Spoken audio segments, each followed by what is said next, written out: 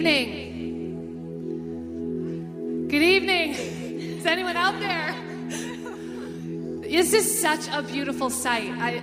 From what we can see up here, this is just amazing. What a beautiful group of women. This is such a privilege to be here with you tonight, all gathered together from different congregations. And can we just celebrate what God is doing here? Like, this is amazing. God is doing such a new thing in 2017, and we're so excited to partner together to see that happen.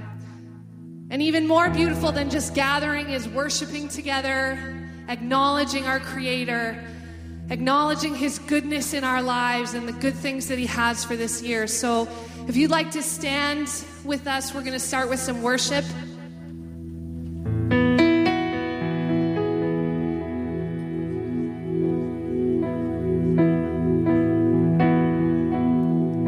We're going to sing His praises together tonight. Are you ready?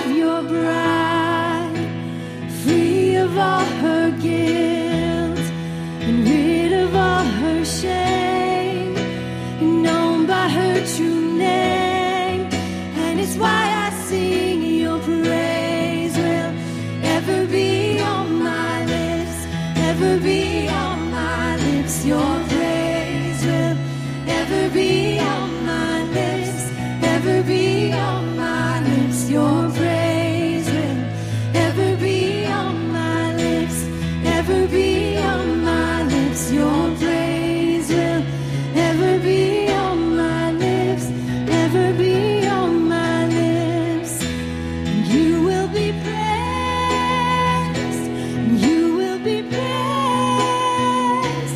angels and saints, we sing worthy are you, Lord. You will be praised. You will be praised. With angels and saints, we sing worthy are you, Lord. You will be praised. You will be praised. With angels and saints, we sing worthy are you, Lord. You will be praised. You will be praised. With angels and saints, we sing worthy are you, Lord. And it's why I sing your praise will ever be on my lips, ever be on my lips. Your praise will ever be on my lips, ever be on my lips. Your praise will ever be on my lips, ever be on my lips. Your praise will ever be on my lips, ever be on my lips.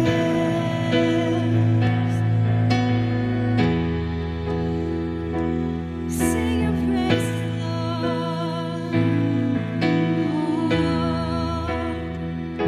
We sing your praise, Lord.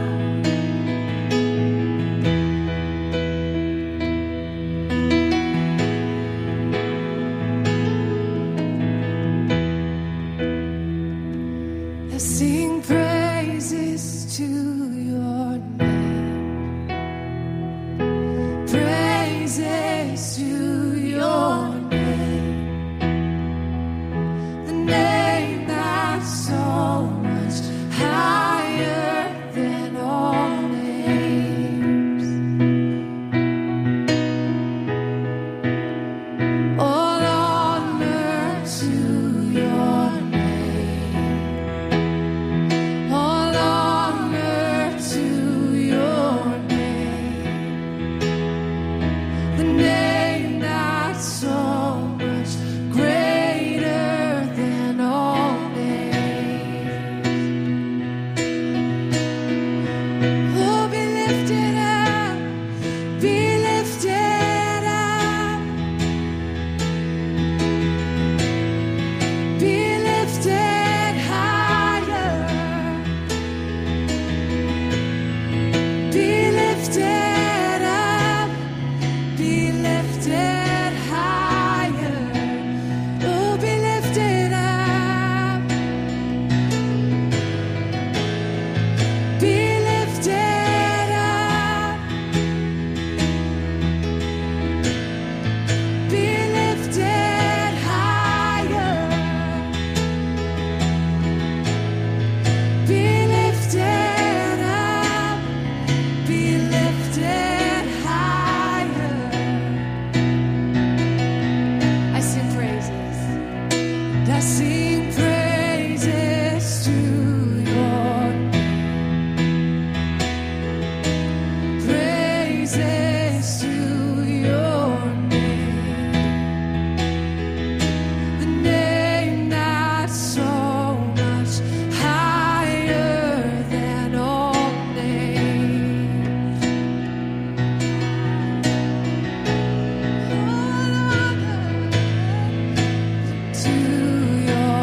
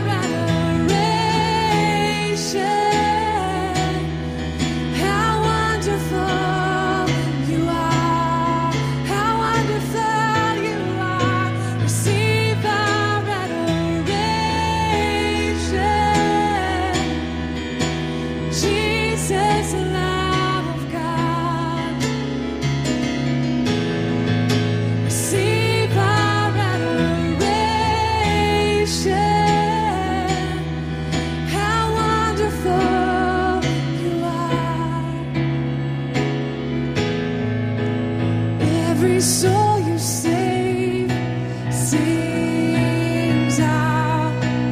Everything you made resounds. All creation standing now, lifting up your name. We're caught up with the angels' song. We're gathered to your ancient throne. Children in our Father's arms, shouting out your praise. Receive our adoration. Jesus, Lamb of God. Receive our adoration. How wonderful you are. How wonderful you are. Receive our adoration. Jesus, Lamb of God. Receive our adoration. How wonderful you are. How wonderful you are. How wonderful you are. How wonderful you are. How wonderful you are.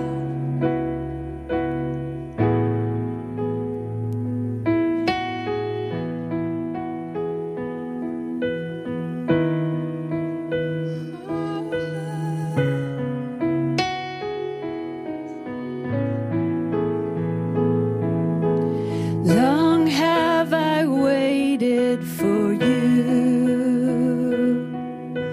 Long have I waited for you. Long have I waited for you to gather you.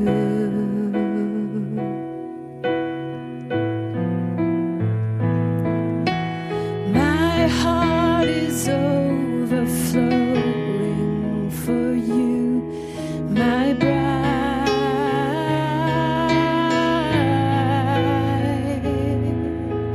Come now and join me and take my hand. You have a place by my side. Oh, long have I waited for you. Long have I waited for you. I have much to say to you. I have much to say to you, and I'm singing over you. I'm singing over you. My eyes are on you. My eyes are on you. My heart is on you. My hand is on you. Long have I waited. Long have I waited. Fix your eyes now. Fix your heart now. Fix your hope in me alone. Fix your eyes now. Fix your heart now. Fix your hope in the anchor of your soul.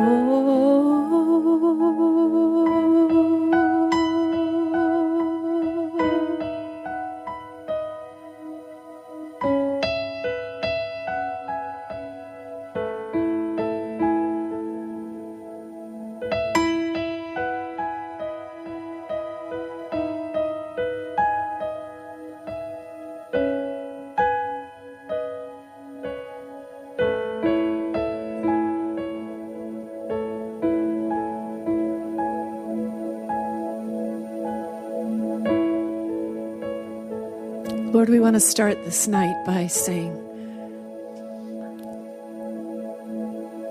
I am my beloved's and he is mine.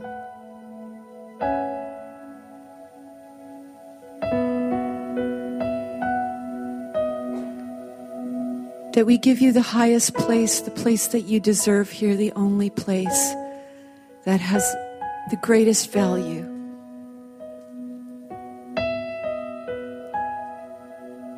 We do fix our eyes on you.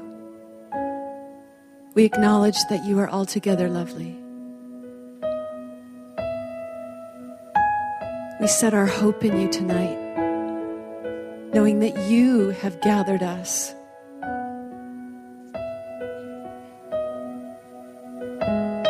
We love you, Lord. We love you, Father. We love you, Holy Spirit. We love who you are and everything that we do. We love the hosts of heaven. We love heaven right here on earth in our midst. And we welcome you. We say, have your way. At the onset of this series, Lord, we give you permission to touch us, to change us, to move us, to heal us, to shift us.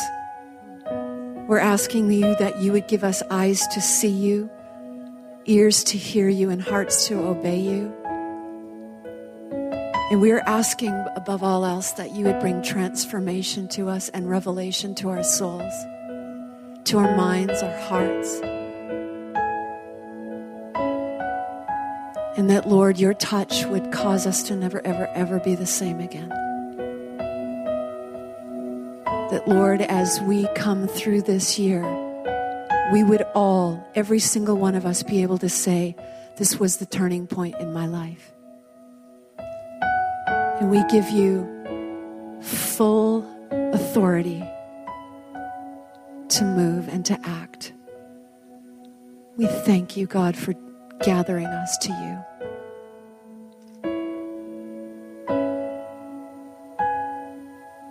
We honor you. Amen.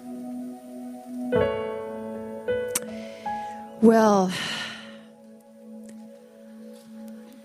welcome here. Welcome to the PAW. I don't know, are they hearing us okay? There's about 21 people represented by this laptop. So we have actually completely lost track of how many people have registered.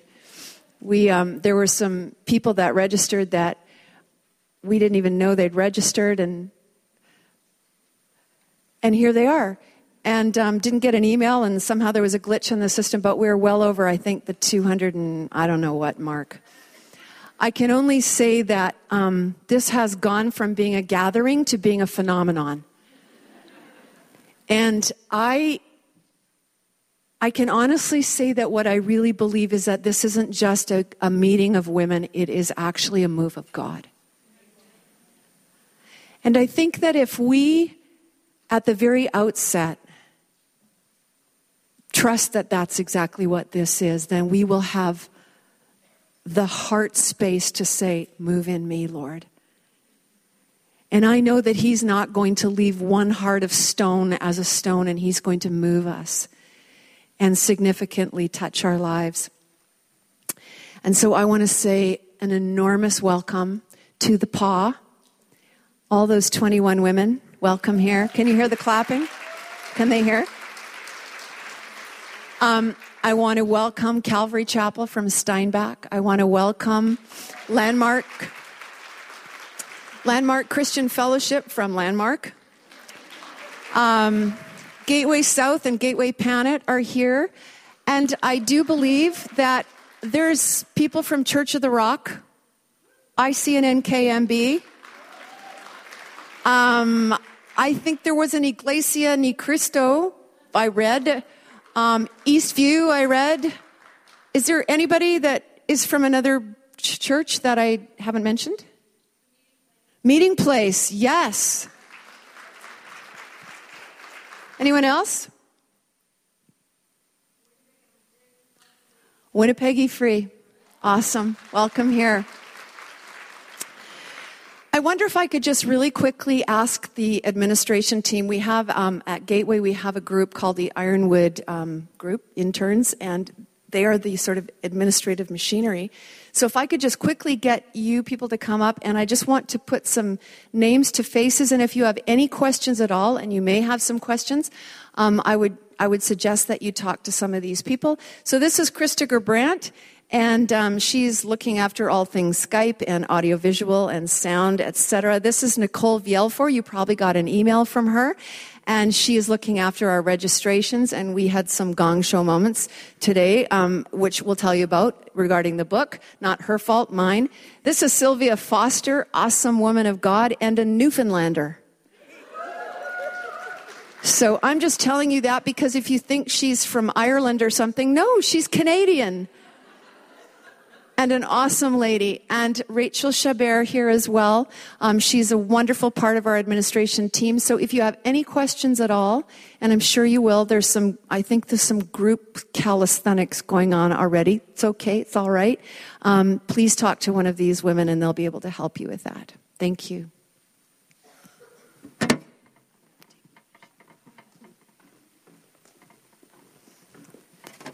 So, I want to talk to you just a little bit about the background about Blueprints, and let you know that this was, for sure at Gateway Pan, we had set down our women's ministry some time ago because we just felt like we needed to recalibrate and the Lord wanted to do something new and in a different way. And so we just thought we'd wait until that time came. And this summer, quite uncharacteristic of me because I've never actually led women's ministry before. I've done a lot of other things, but the Lord began to start to speak to me about this. And I was really surprised by that. Because I didn't sort of expect it. But I really felt like I needed to obey because I felt the heart of God pushing me in this direction. And I was at a prayer meeting about, maybe 6 months ago. It was definitely in the summer. And it was a small group, but there was a guy who is sort of a known prophetic gifting. And he came to this meeting and he was staring at me while this whole prayer meeting was going on. And I was sort of thinking, oh, great, I know what's coming. Because I've been in meetings where he stared before. And anyway, at the end of this, nobody knew what was in my heart. Nobody. He said, "Are you about to kickstart something to do with women?" Now, nobody knew that. And I said, yes. He said, I just need to tell you that God has shown me this, and this is really, really, really, really important to him. And he has something very powerful that he wants to do at this time. So I took that as a wonderful confirmation that God wanted to do something. So please take that as an indication of what God is going to do here in our midst. I'm really excited about it. While we were praying, the Lord spoke to me and said, this is bigger than you think. I sort of envisioned 30 or 40 women. That was confirmed in our group. We never dreamed, in my wildest dreams, I said to Ron, my husband, by the way, my name's Mary. So sorry about that. For the paw. My name is Mary. So I said to Ron, do you think it's possible that we could get 100? And he said, well, I think you should probably start by ordering 75 books. And so anyway, the books. We don't have books for you. We cleaned out Amazon. We've been ordering, and I didn't pick up the 50 today, long story. But I think it worked out well because we're going to just give you all the books at the same time. Here's the drill. You can order it online yourself if you'd like. You can order on Amazon. You can order used copies. You can order e-copies. They're cheap. $6.99 to $12.99. I've seen all sorts of things. And I was just talking to the author on email today, and she's looking into Zondervan Publishers bringing us a whole boatload. So I don't think books are going to be a problem. But if you want a hard copy and you want us to get it for you, please sign up on those sheets in the back and let us know what your church you're from. If you want to order on your own, that's fine. Go for it. We just need to know how many copies we need all together. So that would be a really big help for us. Anyway, the Lord said to us, this is bigger than you think, and this is for such a time as this moment.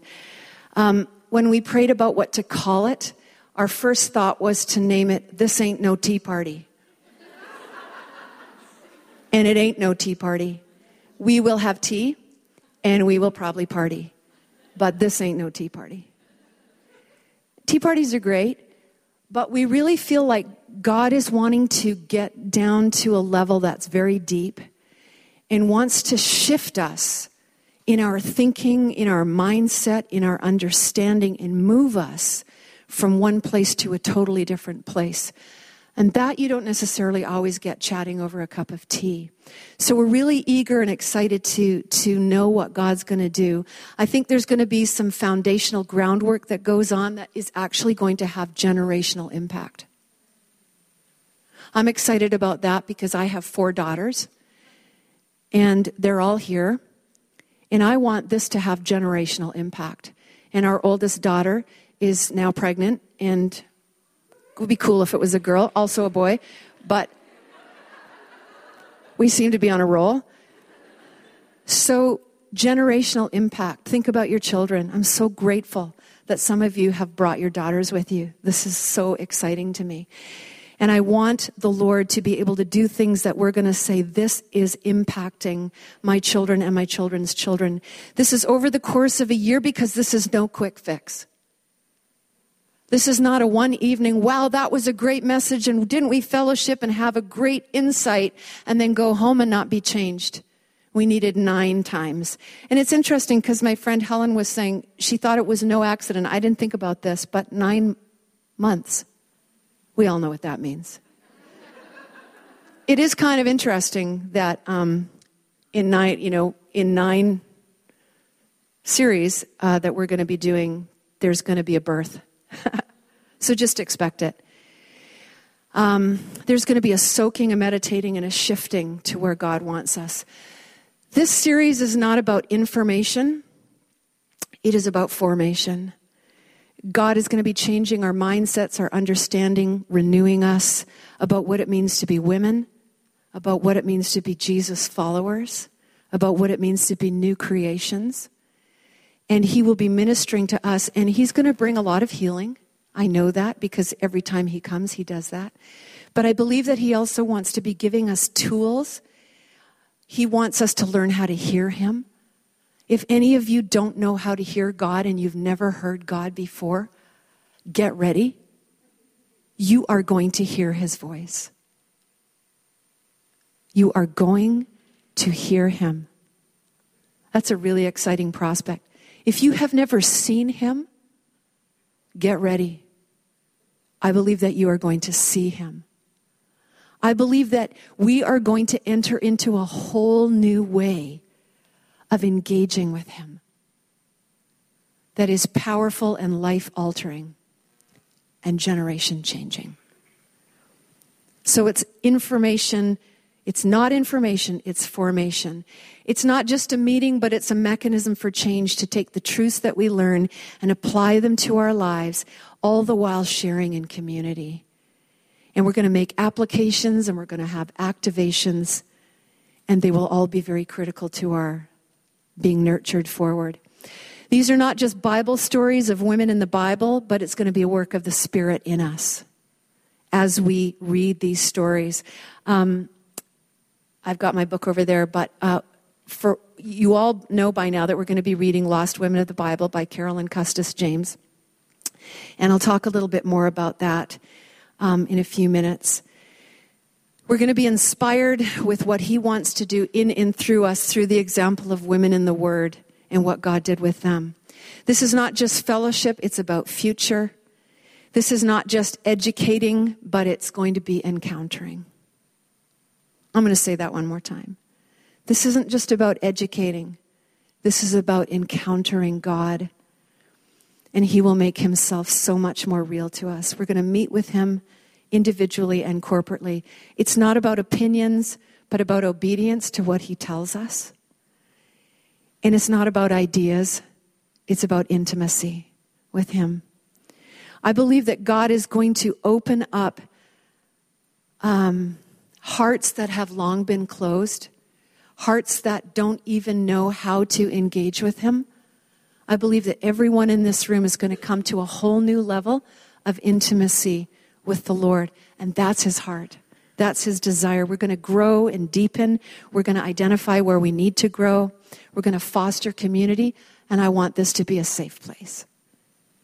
I want this to be the safest of places for you. To engage with him, to feel comfortable in each other's presence and in his presence. I want us to become our biggest cheerleaders. This is an extraordinary community that he has gathered. Take a minute and just look at each other. Some of these faces that you're looking at, you're going to have some sweet fellowship with, and God's going to do good things. I want to tell you also what this is not. This is not about axe grinding.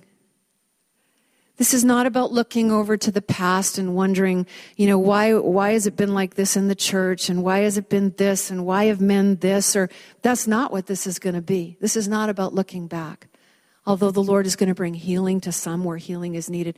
But this is about looking forward to God. Who have you made us, and where are you taking us? So that there would be a culture of honor in our midst, about the church, about even the church historically. With all the warts and flaws and ideologies, God is wanting us to move forward in a culture of honor. The sessions that when we gather, we'll start with, just so you know, we'll start with some worship. And then we'll always have some sharing and discussion where we'll pull together some of the threads of the book. So you'll get some homework every time you come, and I'll tell you what chapter to read. We're not necessarily going to do all the chapters. In fact, for this next month, February, we're going to look at Sarah. So when you get your book, and you will get your book, you will read the introduction. You will read Eve, which is a great chapter. You'll read about Mrs. Noah, who, bless her heart, never did get a name. It's kind of a short chapter, but we're not going to actually focus on that one. We're going to go right to Sarah. So that's next time we meet. Then we're going to get into small groups. We're going to grab some food because there's always going to be food, and food matters. And we're also going to be sending around a sheet. Today, Gateway Panet bought you food and prepared it for you. So yay, that's awesome. So you'll get to eat. But what we'll do is at like about 8:30, we'll grab some food and get into our small groups. And you will have seen some of where your small groups are. And so we'll take our food and sit in our small groups and share food together and share fellowship together. And Sylvia here is passing around one page, and every month that page will come around, and you can sign up for something, and hopefully we'll all get a turn at something somewhere, but many hands make light work. And that's how we're going to enjoy food. And then we'll have some prayer. And you know what? If all of that agenda, God says, no, I have something else to do, then that's what we'll do. So these are our intentions, and God has every bit of authority to do whatever he wants to do. The book. This book that we're going to read is really a platform for discussion. It's leverage to learn, but we're not going to be confined just to the book. Okay, so part of what we do in our sharing time together, we're going to actually have other women from this group who are going to come and share their stories to augment what the theme is that we're talking about with a particular Bible person. And that's going to add to what we're learning. And then we're going to have discussion questions that are sourced out of the book, as well as questions that we're going to just provoke so that we have time to really discuss and pray with each other. So we're going to start right now. What I'm going to do is, I know some of you have probably read parts of the book. Some of you haven't read it at all. Most of you probably haven't. So what I'm going to do in the next just half hour is kind of précis, shorten the Reader's Digest version with a bunch of my own additions of what the introduction and the chapter of Eve is. And I want to I'll be talking about two things that the author of this book really does suggest as the points that we're going to be really hanging a lot of things on during the course of these next months together. And I'll tell you about those in a minute.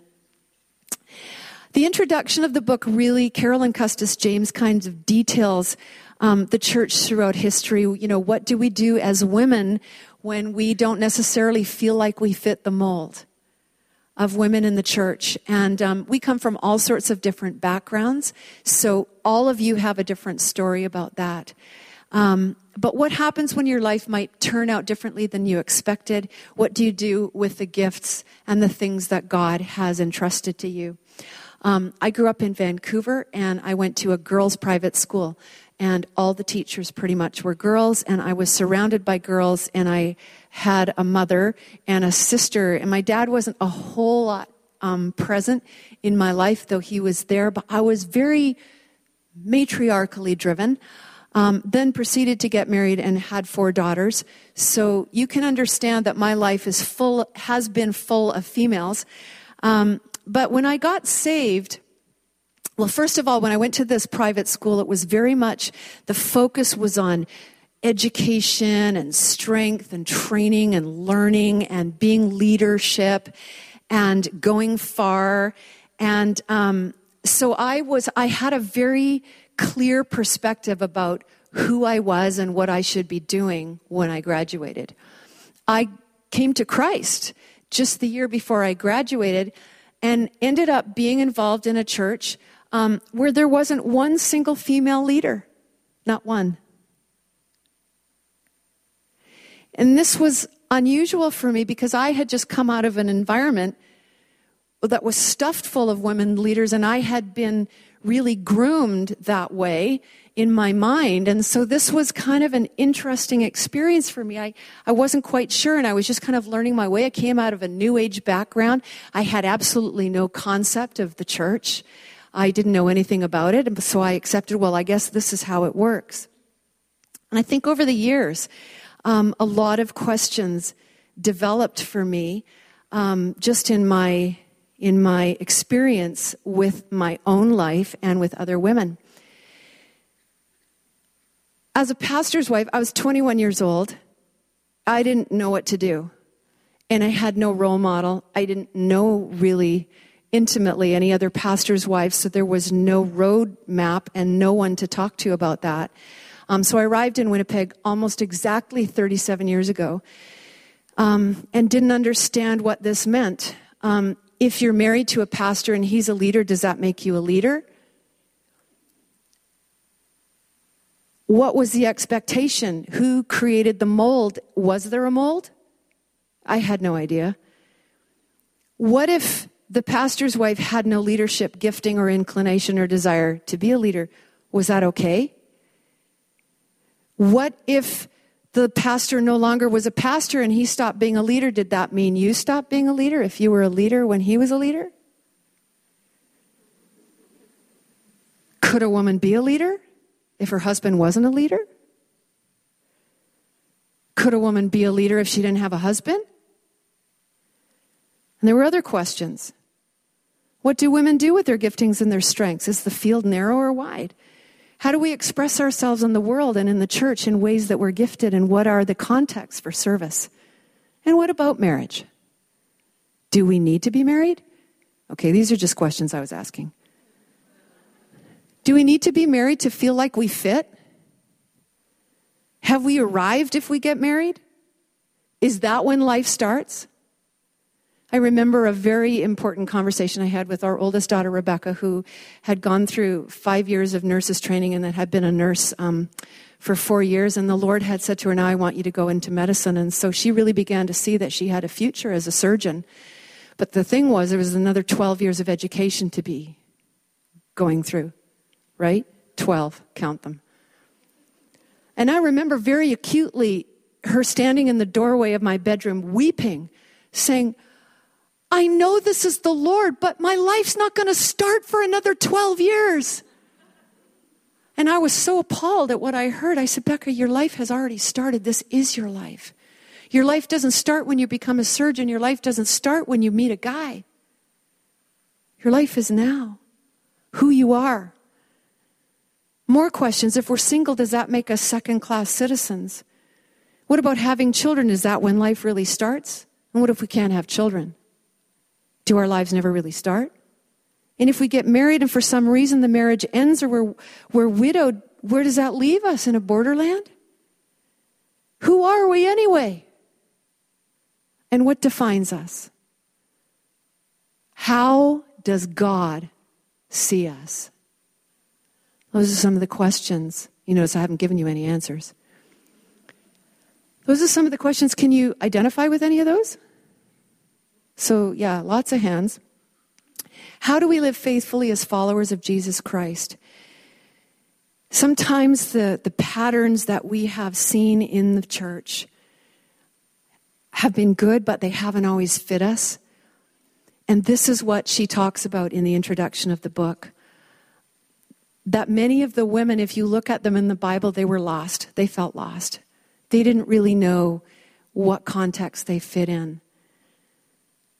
But she talks about their lives in a way that gives enormous insight. And you begin to see them through a whole new lens. So I'm really excited about this new lens that we're going to look through these women. And these women who really didn't quite fit ended up becoming history changers. And so my encouragement to you is, I think there's some history changers in this room. I really do.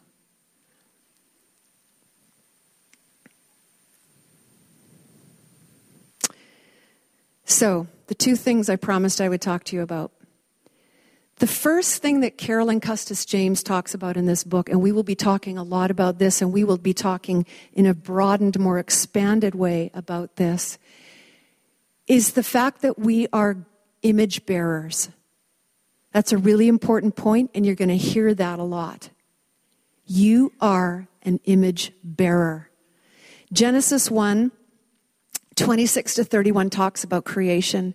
And we're drawn behind the scenes into this absolutely wonderful place called the secret counsel of God, where the Father, the Son, and the Holy Spirit are together, and they're saying, let us, the Trinity, make mankind in our image, in our likeness, and let them have dominion over the fish of the sea and over the birds of the heavens and over the livestock and over all the earth and every creeping thing that creeps the earth. So God created mankind in his image. In the image of God, he created them, male and female. He created them. And he blessed them and he said, be fruitful and increase in number, fill the earth and subdue it. Rule over the fish and the sea and the birds of the sky and over every living creature. And God saw what he had made, and he saw that it was good. It was very good. And I think that what God did here was he created something absolutely extraordinary. He created something that was so different from any other thing in creation. He created spirit beings, human beings who were predominantly spirit, not predominantly flesh or brain, but spirit beings who could communicate and fellowship with God, who is spirit. That's how he wired us. That's how he made us. It's like he imprinted himself into us at creation. So these two creations, Adam and Eve, were unlike any other thing in creation. King David describes us this way: yet you, Lord, have made them a little lower than the Elohim. Some people translate that as angels. It's actually God. It's a name for God. We were made a little lower than God. And we carry who he is imprinted on us, on our spirit. This is an extraordinary thing to think about. This is the part of you that when you pass away will never pass away because it's eternal. We've all heard the sad account of what happened. We understand the fall, correct? Most of us, the serpent, the devil came and he tempted Eve and he said, you know, if you eat this fruit, God knows you're not really going to die. God said you were going to die, but that's not true. You're not really going to die. God knows that you're going to become like him and you're going to know, you're going to be able to discern between good and evil. And what was the thought process that went through Eve? We're not really sure. But what we do know was that she looked at the fruit and she saw that it was good, and so she ate it. Because in a sense, what she was doing was saying, yeah, I want relationship with God. It was actually a noble thing that she wanted. The thing that was really in her heart was to be like God, but she shortcut her way to get there. She didn't end up knowing God in the way that he wanted to be known by walking with God and relating to God and fellowshipping with God. She thought, well, if I eat this thing, I'll have what I want right away. And it was an act of disobedience. She gave some to her man who happened to be standing there, and for whatever reason, he was so passive, I don't have a clue. He just ate the thing. He didn't put up a fuss. They were both culpable. That was the fall of man. Well, nothing good came out of that. You'll hear another phrase in the book called the Blessed Alliance. It got really messed up. It was supposed to be a real blessing. Well, there was enmity between those. And we've been seeing that kind of enmity ever since, over the thousands of years. So, one of the points that Carolyn Custis makes is what happened to Eve, and that we tend to see Eve way back before the fall. We've actually freeze-framed her there. And I was telling the church, I spoke on this a while back. I said, if you do a Google search on Eve, it's actually kind of interesting. If you Google image her, most of the pictures will be of this voluptuous seductress. She's looking at him, holding this piece of fruit, and she's freeze-framed that way. And Carolyn Custis James says this: the original Eve was lost in paradise. Sadly, instead of remembering her in those earlier glory days before the fall, when she was created to be an image bearer, the world's memory of her was frozen in time at the worst possible moment back in the Garden of Eden, just as she swallowed a piece of forbidden fruit and served some to her husband. One bite of fruit and everyone forgot what Eve's original blueprint was. She got the ultimate bad rap. Even Adam threw her under the bus when God confronted him. The woman gave it to me, so I ate it. And Custis James adds this: even if she lived the rest of her life like Mother Teresa, the world would never forget or forgive what she did to us in Eden. And so we're left with this fallen view of Eve, easily deceived, morally weak, out to bring men down or seize control. But it's important to recover Eve's legacy for who she was made to be. And that was an image bearer. This is God's first defining statement about you. So let's just say that to ourselves. I'm an image bearer. Not primarily that you're nice to look at, and you really are. Not that you're potentially good or a suitable companion, not that you're a good keeper of the home, not a good cook, or that your primary means of human production. No, your number one definition is that you are an image bearer. You're called to reflect him, align yourself with him, understand his heart, walk in his ways, and put your hand to the works that he's created you to walk in before you were even born. This is a relationship of walking with him, which is precisely what Eve tried to sidestep. Image bearers walk with God. You were created to be in step with God. When you come to know Christ, you become a new creation in Christ. You no longer just walk with God, you walk in God.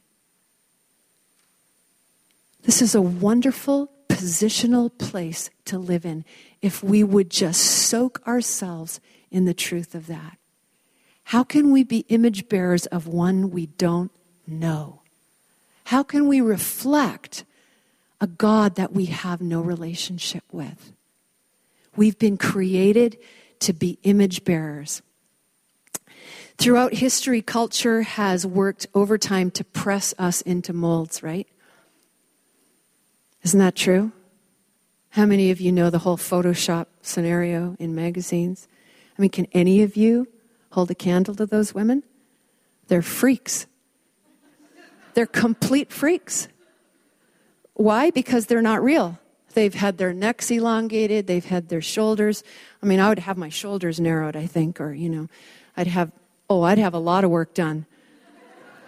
But they're not real. And so probably everyone in this room has looked at a picture and thought, oh, I wish. And no one can ever attain to that, right? Well, this isn't new. This isn't new to our century. Egyptian women like Cleopatra used crocodile dung mixed with donkey's milk as a face mask to ward off wrinkles. Aging for a woman was unacceptable then, and it's very unacceptable now. Greek women died of lead poisoning because of the powdered lead mixture they applied to their faces to whiten their skin. Elizabethan women, do you remember Queen Elizabeth? You remember that? She had the weirdest hairline. They used to pluck their entire hairlines to achieve a beautifully high forehead. Think about that. Think about that for a moment. Just plucking out a whole swath of hair so you have a high forehead. The Chinese tortuously bound the feet of young girls until they could not walk because small feet were beautiful feet. Styles have changed, but the drivenness to press us into molds has not. And it dictates so many of our lives. It's why women are dying of anorexia and bulimia. It's why they're dying of depression. It's why there's a $25 billion plastic surgery industry. And you all know what I'm talking about, right? Think about one thing you don't like about yourself right now. Just say, I'm sure that's not too hard. Just think about that thing right now. Just frame that thing up. Or those things. Is that what God thinks about you? Is he like looking at your nose right now going, really? That was a mistake.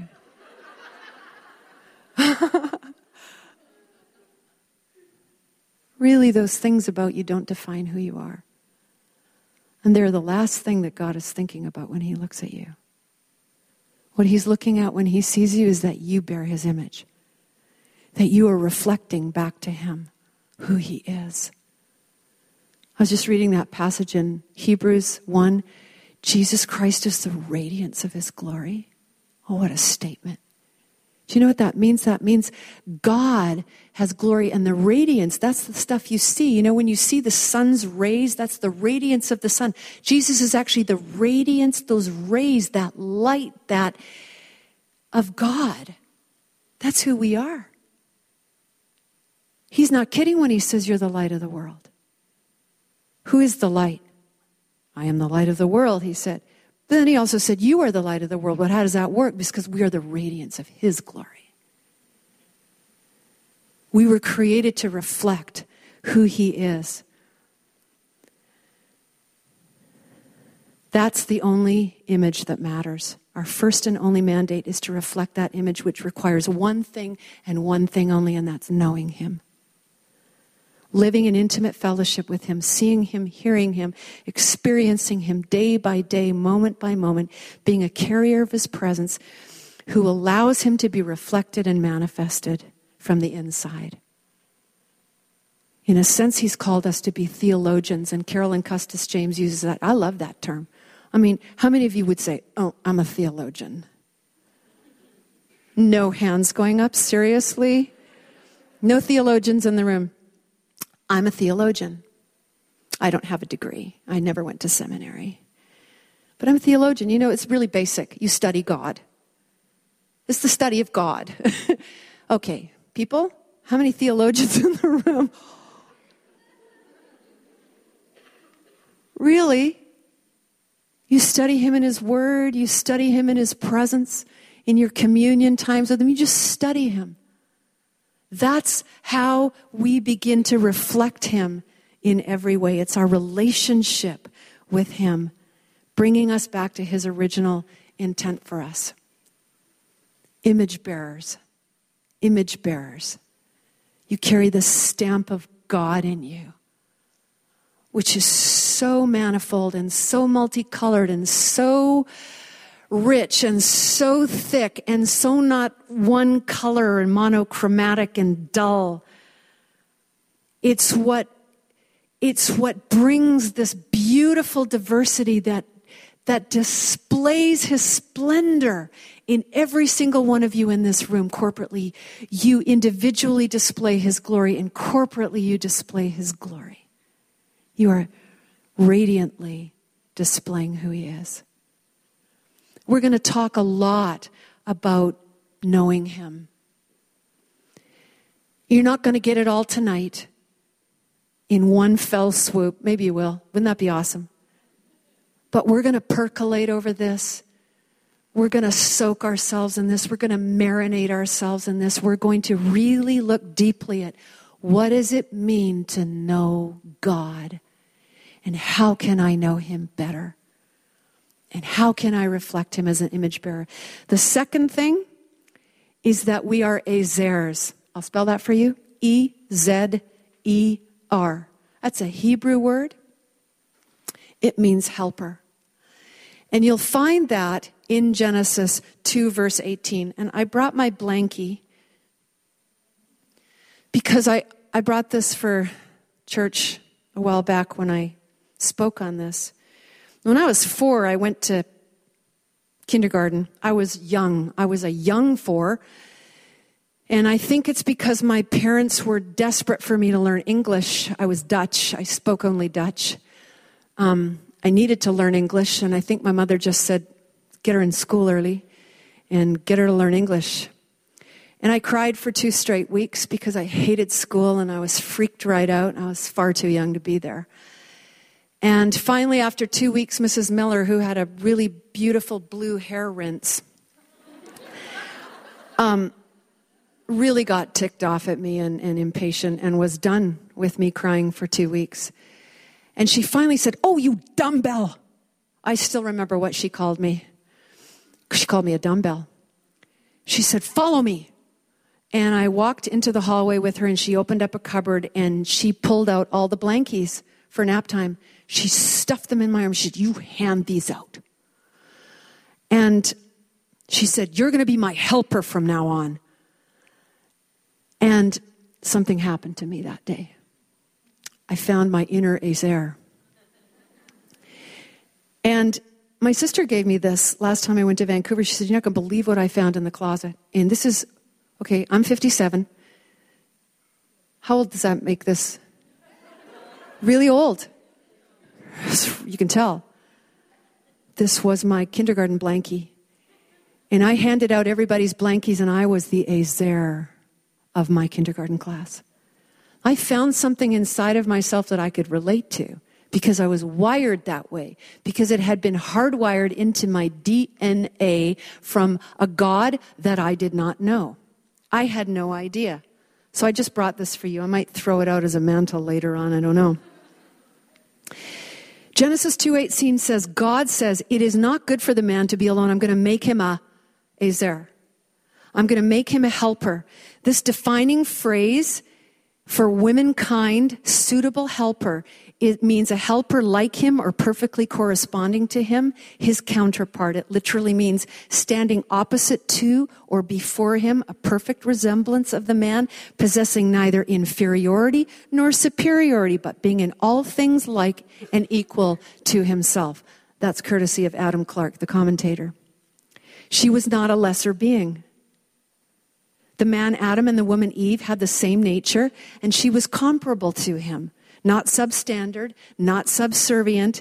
They were different in function for sure, but equal in value, importance, dignity, honor, and destiny. The Apostle Peter puts it this way: they are joint heirs of the grace of life. What a wonderful, wonderful creation God had as he made these two perfectly complementary beings. That word Ezer means helper. And I think we all have something in mind when we hear that word, don't we? I'll be honest with you. If somebody says to me, "Could you come over here and be my helper?" I feel a little bit subservient. I feel a little bit like in the pecking order of things, I'm a little bit lower. You're the deal, I'm the helper. Can you relate to that? That's kind of how we see a helper. We're not the real thing, but we're the helper for the real thing. And so we tend to see that word as a little bit weak, a little bit insipid, a little bit marginal, or even condescending. Hey, Adam, look what I made you. Somebody to help you with the main gig. But that's not what this word means. The word Ezer occurs 21 times in the Old Testament. And you'll read this in your chapter on Eve. And 16 of those 21 times, it refers to none other than God himself. That God is an Ezer. He's our helper in times of trouble. It doesn't mean like a sidekick. It means a strong helper. And it's always only used in the Old Testament in the context of something vitally important and of powerful assistance. It's a combination of two Hebrew root words, to rescue and save, and to strengthen. It was actually a military word used for warriors. It had huge implications for women in every relationship. Here are some of the references. Blessed are you, O Israel, who is like you, a people saved by the Lord. He is your shield and your helper. So your enemies will cringe before you, and you will tread upon their high places. That's Deuteronomy 33:29. Psalm 33, verse 20. We wait in hope for the Lord. He is our Ezer. He is our help and our shield. And Psalm 121, this is familiar to you. I lift my eyes to the hills. Where does my help, where does my Ezer come from? It comes from the Lord. My Ezer comes from the Lord, the maker of the heavens and earth. So here's an Ezer who actually created the heavens and the earth. Not weak, not insipid, not marginal, not second best. There is none like the God of Israel. He rides across the heavens to help you, across the skies in majestic splendor. I think that's my favorite one. He rides across the skies to help you. The word Ebenezer, which is one of the words for God, has the word Ezer in it. Ebenezer, hitherto hath the Lord helped us. Jesus himself used the Greek equivalent of the exact same word to describe the Holy Spirit. And I will ask the Father, and he will give you another helper to be with you forever, the Spirit of truth. The fact that God, the maker of heaven and earth, is our Ezer, and that the Holy Spirit is our helper, does not make him in any way weak, marginal, or subordinate to us. In fact, it makes him vital to us. How could we ever do life without God, our Ezer? We were not made for that. Neither does a woman being an Ezer to a man make her in any way subordinate. It makes her vital. Man can't live without her. Women, you are Ezers. You are image bearers, and you are Ezers. God created you that way. It's your identity with him as the ultimate prototype, the ultimate Ezer, the one who rides through the skies to our help. We are helpers, we are rescuers, we are strengtheners, we are warriors. And that, ladies, is something you are called from birth. It's not activated when you get married.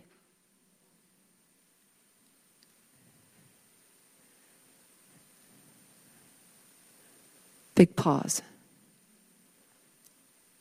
You are an Ezer because you have been created to be that.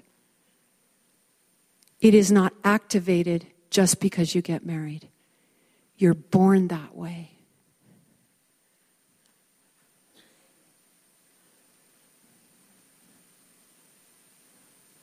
It's deep in your DNA. It's a God feature. It's a God attribute. 16 times out of 21 in the Old Testament is all about God. It's something he put in you. It's something he loves about himself. He said, I'm going to put this in her. This feature, this wonderful attribute, I'm going to put it in her. We don't have to work to become an Ezer. We just have to understand that we are one. It's not a weak gift, and it's not a gift that we can be lazy about. It's a gift and a wiring that we must take seriously because it's a God factor within our very DNA. And it affects every relationship that we are part of. You can be an Ezer if you're single. You can be an Ezer if you're married. You can be an Ezer if you're divorced or widowed. Because it's who you are. And it's what he wants you to be. Show me a woman who wouldn't ride through the heavens if she could to help someone she loves. It's the God genetic within us that was designed to prosper every single alliance in your life. You're gifted, discerning, intuitive, sensitive, intelligent, strong. Every one of you has the capacity to be a warrior. Every single one of you. That translates in so many ways. For our friends, for our children, for our loved ones, for our spouses, for the community around us. And I trust that even in these meetings that we will richly discover that Ezer nature as we Ezer each other. And as we promote that within our midst and pray for one another. We are image bearers and we are Ezers. I know that we're going to come out of this next season of 2017 with that deeply, deeply, deeply, deeply rooted into each one of our hearts. I can't tell you the moments since the Lord has really, as Dave Perry would say, revelated this into me. Because being an Ezer isn't just wiping your child's nose. Being an Ezer is helping your child into the purposes of God. It's doing radical things. Sometimes hard things. It requires that you be an image bearer, that you hear him so that you can act and understand what genuine help is. Because sometimes we think we're helping, we're not helping.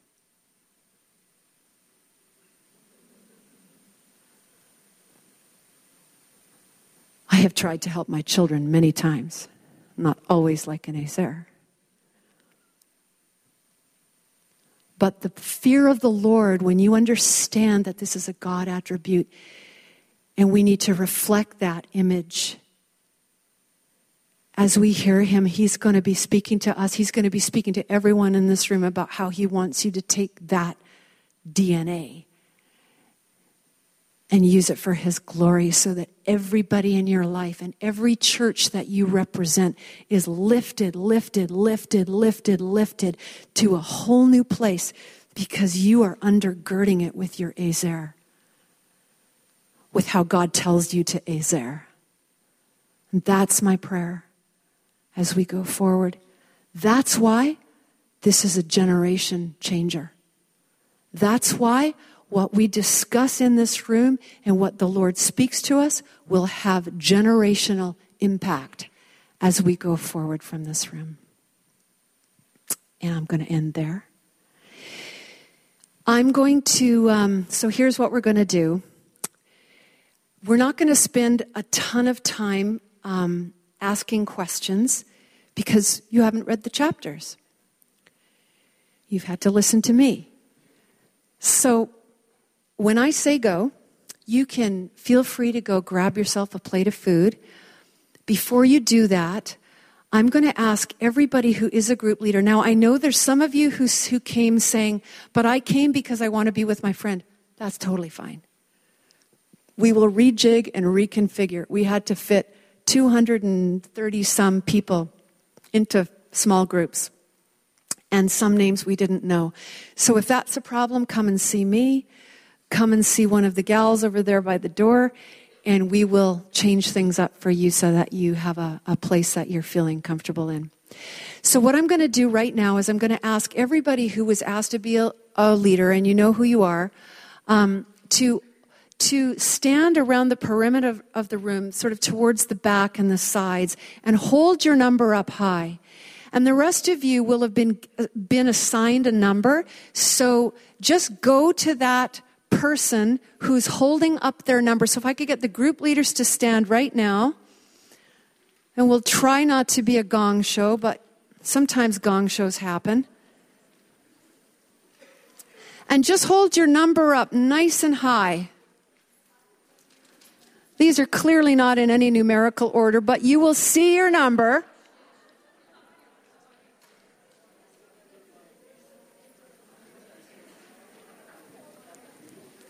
So have a look around.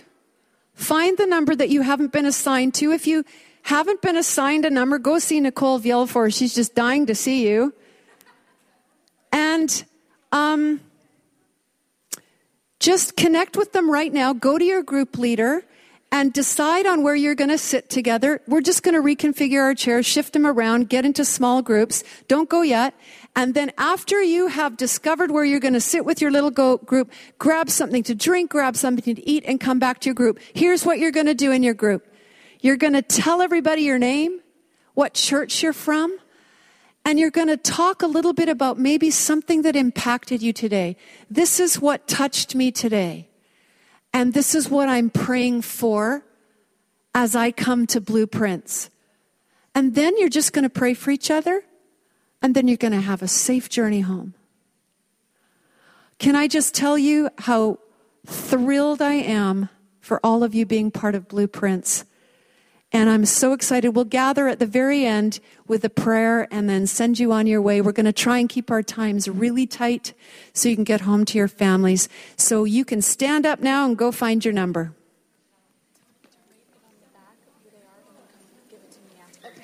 If the group leaders could please write the names of the people in their group on the back, and then they can give your forms back to Nicole Vielfor. Thank you.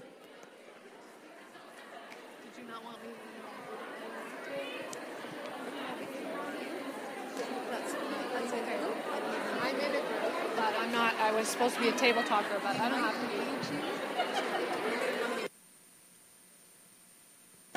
Well, it's fine.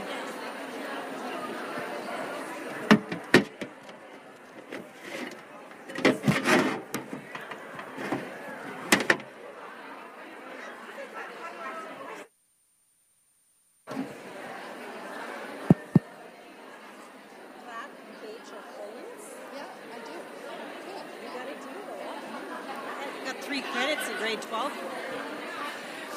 Group leaders, don't forget to write down the names of your people on the back of your card so we can gather those later and solidify the groups. Once you've found your group, go find a spot to sit with 5 chairs, make a little circle, and then go grab some food and come back to your group.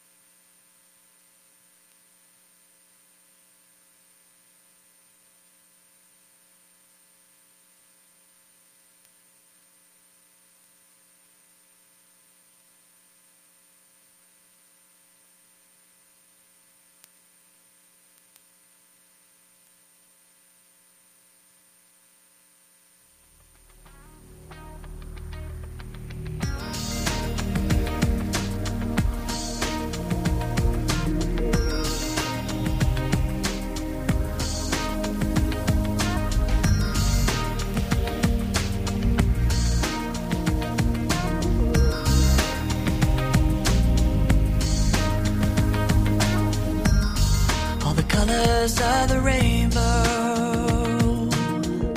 all the voices of the wind, every dream that reaches out to find where love begins. Every word of every story, every star in every sky, every corner of creation lives to testify.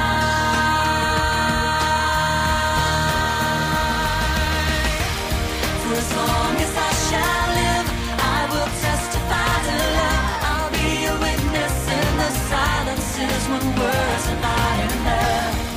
With every breath I take, I will give thanks to God above. For as long as I shall live, I will testify to love.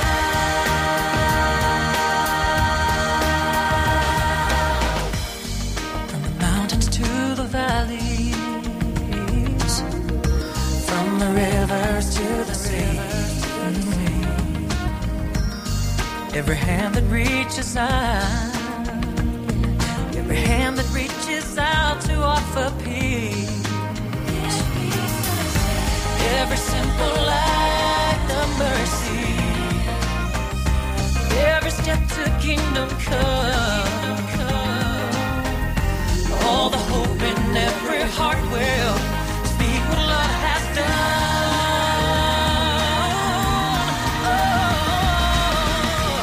For as long as I shall live, I will testify to love. I'll be a witness in the silences when words are not enough. With every breath I take, I will give thanks to God above. For as long as I shall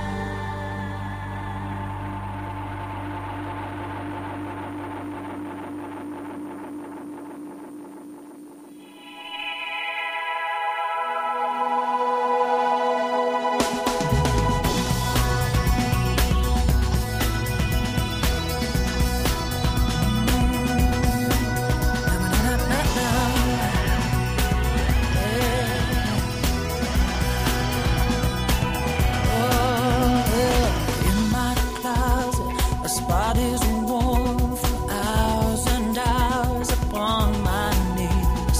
Step inside, the quiet's like a doorway to a world of peace. One thing I don't worry about, I can't wear my welcome out.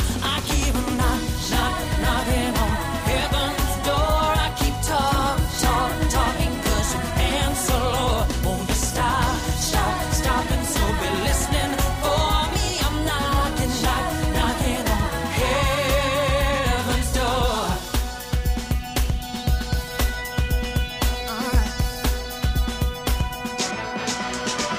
I'm not a poet, no, it's not like me to speak in flowery words. I'm not a prophet, not at least in these parts. That would be unheard of. But my heart speaks loud and clear, and since my prayers are answered here, I keep knocking on heaven's door. I keep talking, 'cause you answer, Lord. Won't be stopping, so be listening for me. I'm knocking on heaven's door. What you're feeling, shout it at the ceiling. Nothing's gonna fall on deaf ears. Ask him for his mercy, pray away your worries. What do you want heaven to hear? Whisper what you're feeling and shout it at the ceiling. Nothing's gonna fall on deaf ears. Let's go all around you, stay as we surround you. What do you want heaven to hear?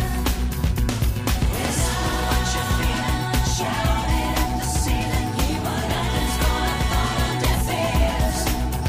Heaven taken for his favor, simply praise the Savior. That's what I want heaven to hear. I keep a knocking, can't you hear me talking? Oh, I won't be stopping. Hear me, Lord, I'm knocking. I keep knocking on heaven's door. I keep talking, 'cause you answer, Lord. Won't be stopping, so be listening for me. I'm knocking on. I keep knocking on heaven's door. I keep talking, 'cause you answer, Lord. Won't be stopping, so be listening for me. I'm knocking on. I keep knocking on heaven's door. I keep talking.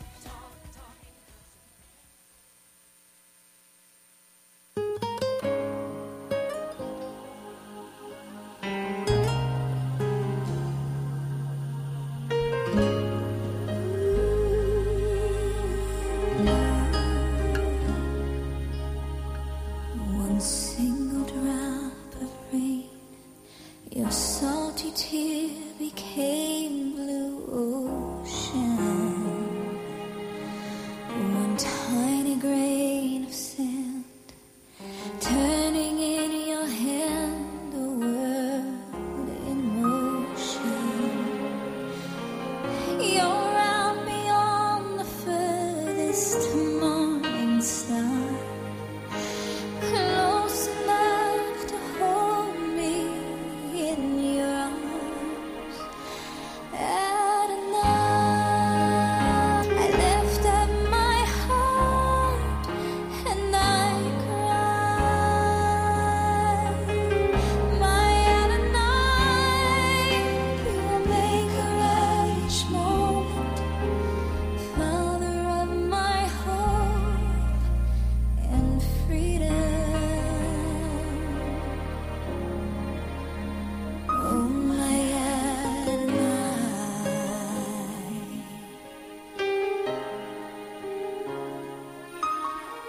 One timid, faithful knock resounds upon the rock of ages. One trembling heart and soul becomes a servant bold and courageous. You call across the mountains and the seas. I answer from the deepest part of me. Adonai, I lift up my heart and I cry. My Adonai, I make refuge home, Father of my hope and freedom. Oh, my Adonai.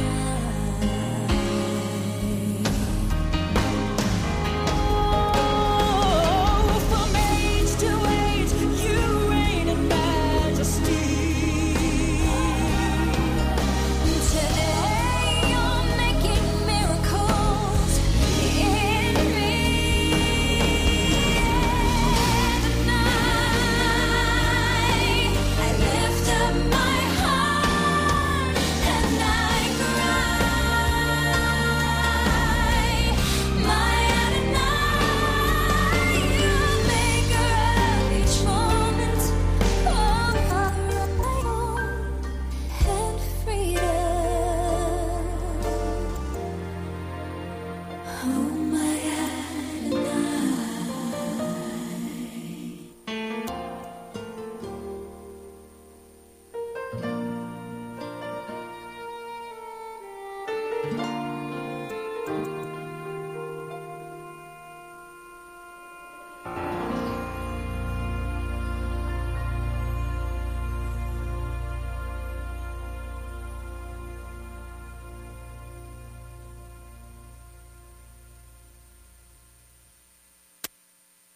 Pray that you could see the sun. That's the moment your freedom comes. Love at the speed of light comes on the darkest night. Oh, and it only takes a moment to change a life. If you haven't had a chance to spend some time just praying for one another before you go, now would be a good time. We have 5 minutes, so if you could just move to begin to pray, unless someone's right in the middle of something incredibly important, I would suggest you just pray for each other, and then we'll finish up.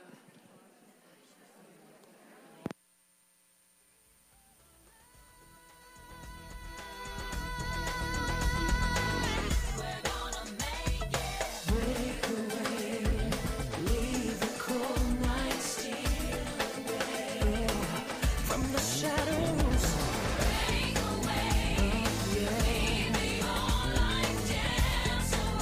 from the dark,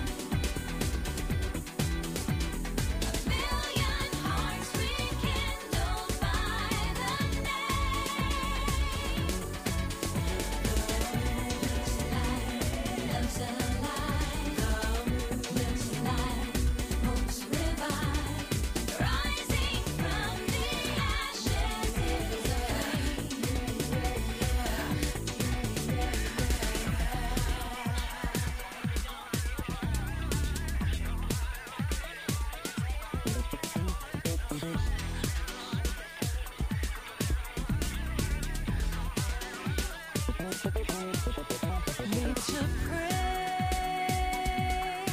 for touch, knowing heaven's hand will move us toward the flame of love. Well, all around the world I see it burning, fanned by the rushing wind. All around the world, see hearts are returning, and generations born again. Rising from the ashes is a flame. From the ashes is rising, rising is a million hearts rekindled by the name. Rekindled by the movement's light, hopes revive. Rising from the ashes is a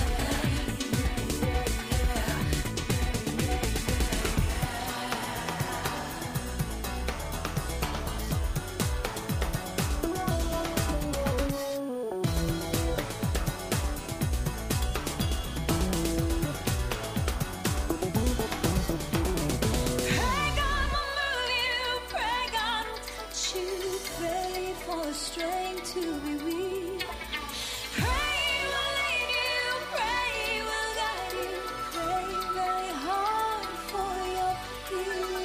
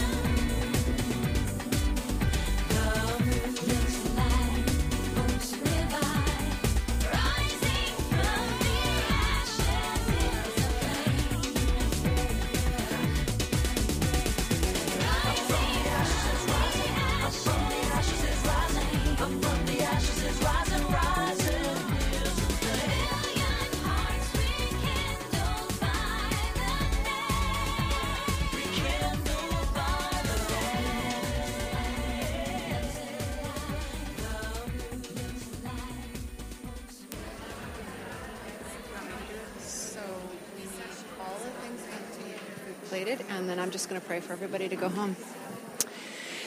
It's 9:05, so I just want to be really mindful that if you're enjoying yourselves, feel free to hang out a little bit longer. I don't mind at all. I'm going to just give you 2 announcements to end. The first one is, if you're a group leader, please bring your number page with your group listed on the back to Nicole here. She'll be at the front. Please bring that. And also, for those of you that signed up for food, thank you. That's awesome. The page is full. Please bring the food ready to go. So ready to serve. And we're going to try and set up a few more stations so that we take half the time and we have more time in our groups. So hopefully that's good. And we'll email you to remind you in case you forget. Okay? So don't forget to bring your forms to Nicole. I'm going to ask my friend Helen to pray for us as we go. Surprise attack. I got the best group. I hope you all feel the same way. Lord, thank you. Thank you for the privilege of just being in you, being together in you. Lord, you've created something here that is just beyond what we could ask or think. That's a unity of a sharing of hearts of women. Lord, you have begun a good work in all of us. We want to thank you for that tonight. Lord, we thank you that Mary had the courage to say, yes, Lord, I'll take it in this direction. Thank you, Lord, that she's stepped into and taken us all into a journey. Thank you, Lord, that journey is in you.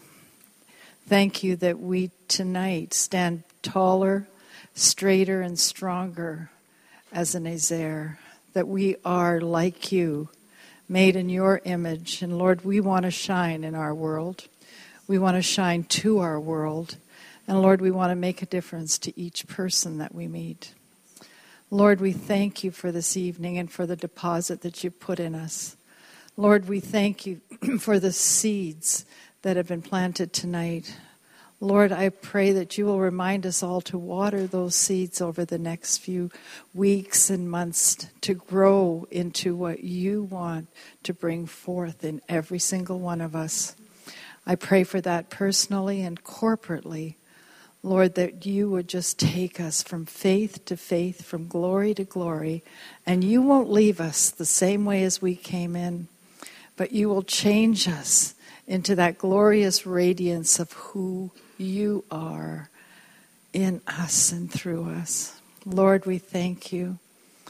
We thank you for the privilege, Lord, of taking what we've learned tonight and what you've deposited in us tonight into our lives, into our homes, our families, our workplaces.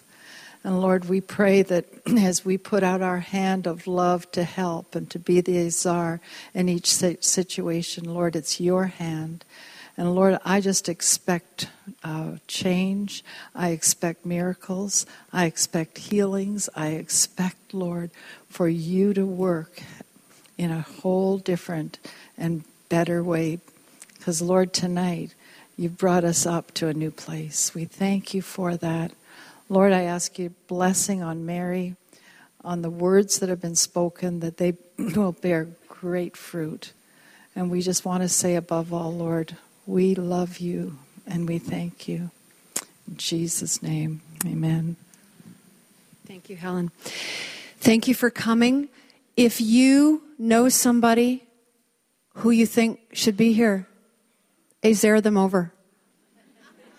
It's not too late. We'll figure the books out. The book should not be the impediment to coming. So if you feel like you want to invite somebody who doesn't even know him yet, this place is a good place for them, or somebody that you think really should be here, please bring them. Just go to the website, click on the registration, and let us know that they're coming. And I want to thank you all for coming. God bless you. May the Lord send you safely home.